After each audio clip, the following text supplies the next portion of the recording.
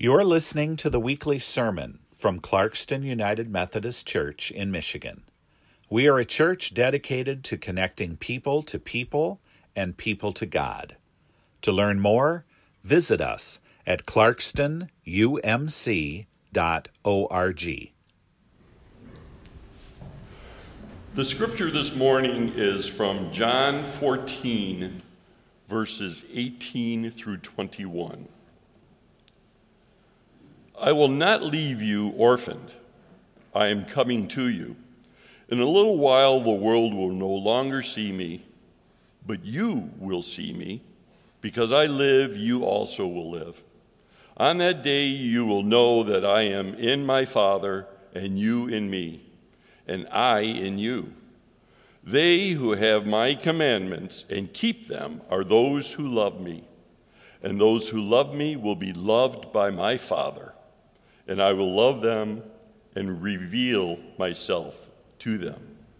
This is the word of God for the people of God. Thanks be to God. Don't you let that dog piss on my walkway. He has no idea who's doing that. Well, it was one of you.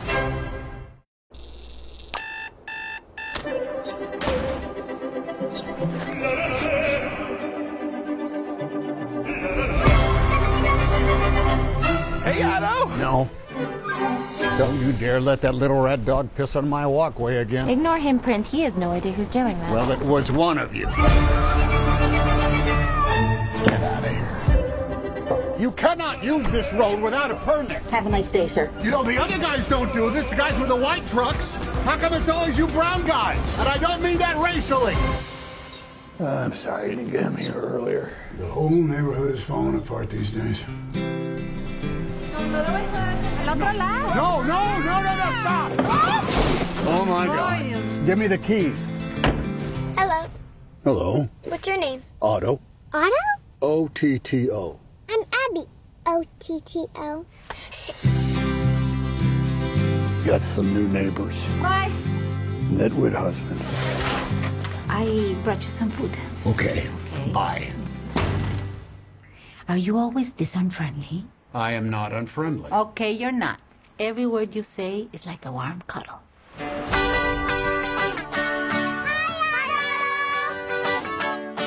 Can you please give me a ride? I don't have a license. You don't have a driver's license? How old are you? Clutch in and brake. Brake, the car is stopped. Don't hit the car. Brake. I almost hit the car. It's all right. It's a hybrid. Well, it's all right. How did you get in here? No.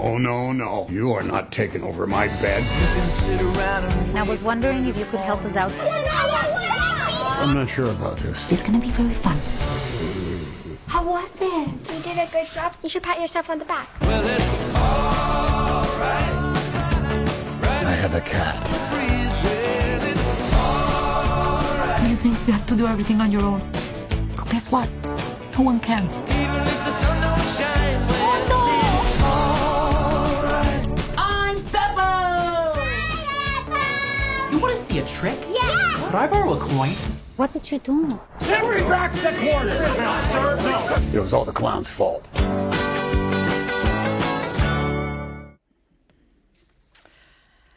Before I begin the sermon, one of the themes in the movie is suicide.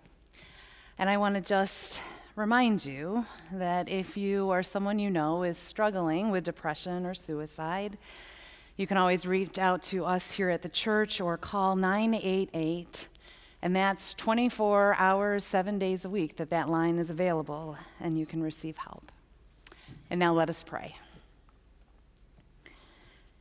Good and gracious God, let the words of my mouth and the meditations of all of our hearts be acceptable in your sight, O God, our rock and our Redeemer.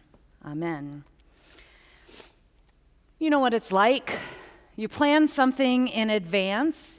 You have an idea of how it'll go. You expect certain things to happen, and you think everything is set, and you're counting on it. And then something or someone interferes, like the email wasn't clear enough, or the movie wasn't fully downloaded, or the tickets aren't ready, and soon a packed movie theater has people just sitting there until finally things come together. Okay, the movie starts 45 minutes late. At least there were no previews. And thanks to George Moore, we got free popcorn. And it's maybe not so bad to sit and talk to church friends. Patience is a virtue, after all. We had an interesting night, an interesting start to our movie experience. Now, the movie, A Man Called Otto, has a somewhat similar plan. Otto makes plans, and people interfere with his plans. Now, Otto is a sad and grumpy man. I have to tell you, it's weird to see Tom Hanks play a sad and grumpy man, but he does it well. He's not very nice because he's living in grief. His wife, his everything, has died 6 months earlier, and he feels he has no reason to live. And so he tries several times to end his life, but each time he does, someone interrupts with a need that he can fill. And so he stops. His plans are derailed, and it's not what he expects. Now, this was a good movie. It was a sweet movie, but it was also a hard movie. Grief is real. It is hard. And when we love someone so very much, that love becomes a big presence in our lives, even the biggest presence in our life, and it becomes a part of who we are. And so we don't just move on when they die. The grief is always with us. And that's where Otto is. At the beginning of the movie, he's there. He doesn't want to live without his wife, Sonia. He's angry and he's sad and he's alone. Now, some movies are hard to find a spiritual theme, a faith connection. Not so much with this one. In fact, there are several. But the thing that I saw throughout, the thing that stood out to me, is the way that God kept breaking in to Otto's life. Now, of course, this was not a faith-based movie, and at no point does Otto recognize God's work in his life, but there are subtle suggestions that his wife, who keeps reaching out to him, and for the movie's sake, maybe that's so, but for our sake, all of these different interruptions serve as reminders that God is always with us. Now, we don't always see this. We don't always recognize God at work, especially when we're experiencing hardship, grief, when we feel abandoned, alone, like we want to give up. In those moments, though, God comes to us. For Otto, it was through his neighbor, Marisol, a young woman who was, in Otto's words, married to a nitwit. They had 2 young daughters and a baby on the way. And she won't give up on Otto. She dishes everything right back at him. And clearly she needs him in her life. So she keeps coming to him, and he begrudgingly responds. It's also through Sonia's former student, Malcolm, a transgender youth who was kicked out by his father and needs someone to see him and believe in him. And somehow this grumpy old man does. It's through the cat that he befriends and his estranged best friend who's being kicked out of his house, through a man that he saves when he's fallen on the train tracks, and through Marisol's little girls who call him Abuelo Otto, Grandpa Otto. In a movie, it's easy to see all the ways that his plans are interrupted, all the ways we might see that God interrupted Otto's plans, but it's not always easy in our life. Let me ask you this. Have you ever gotten a phone call when you really needed it? Has someone sent you a note when you needed cheering up and you opened it just at the right moment? Has a friend ever walked with you through a devastating time? Or maybe a song came on the radio, one that means something to you, and it lifts you up and gives you hope.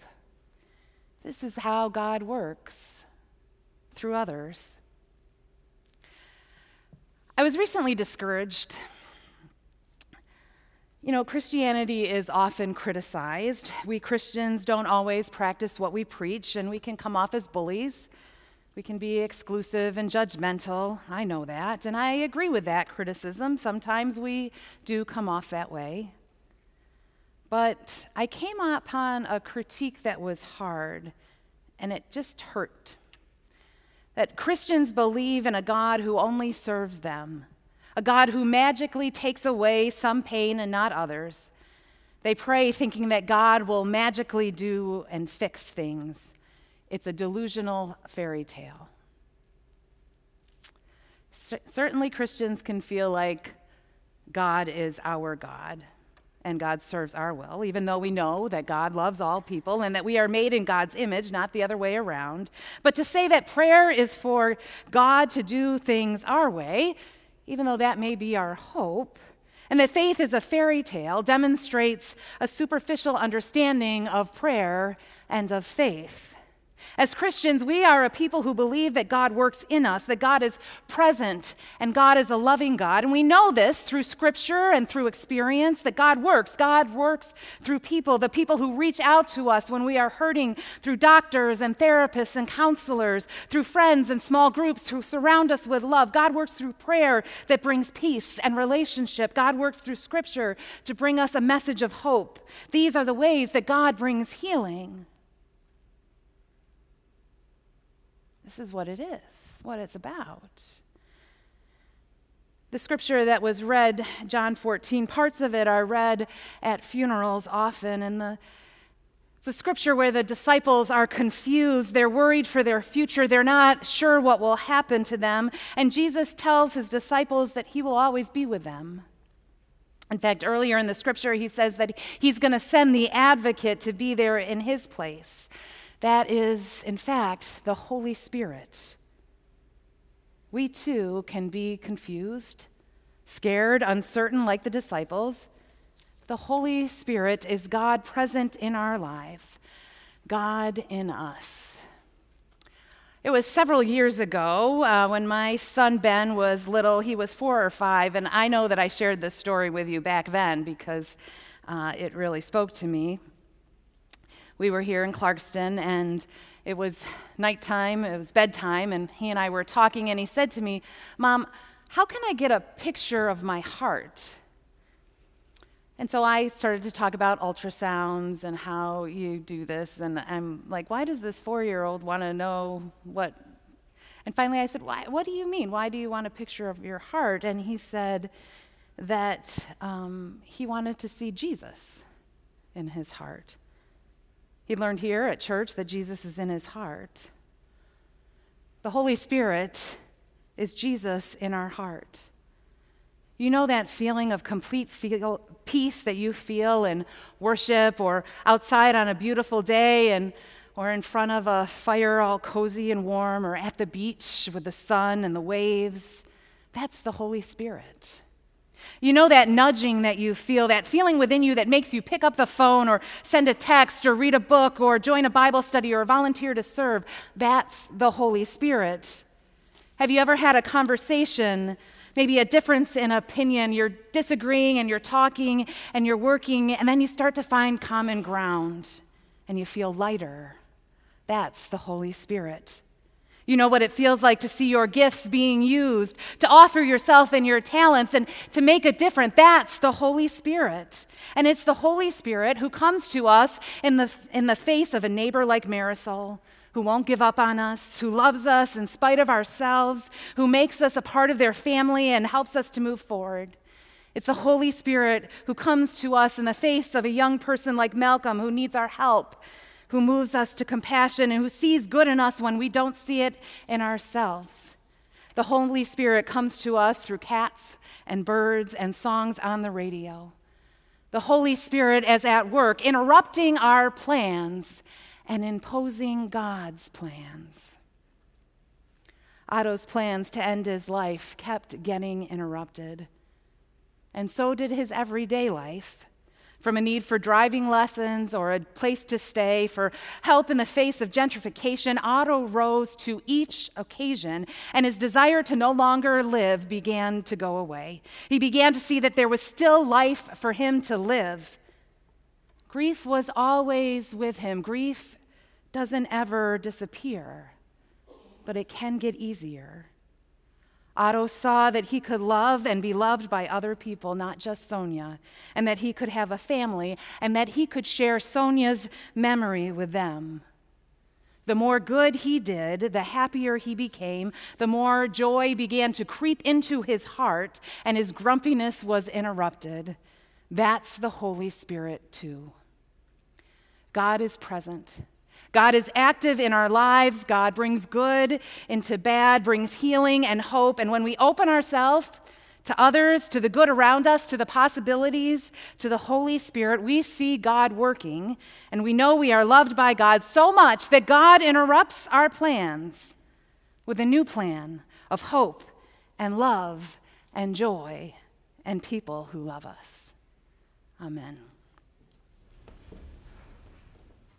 You've been listening to the weekly sermon from Clarkston United Methodist Church in Michigan. We are a church dedicated to connecting people to people and people to God.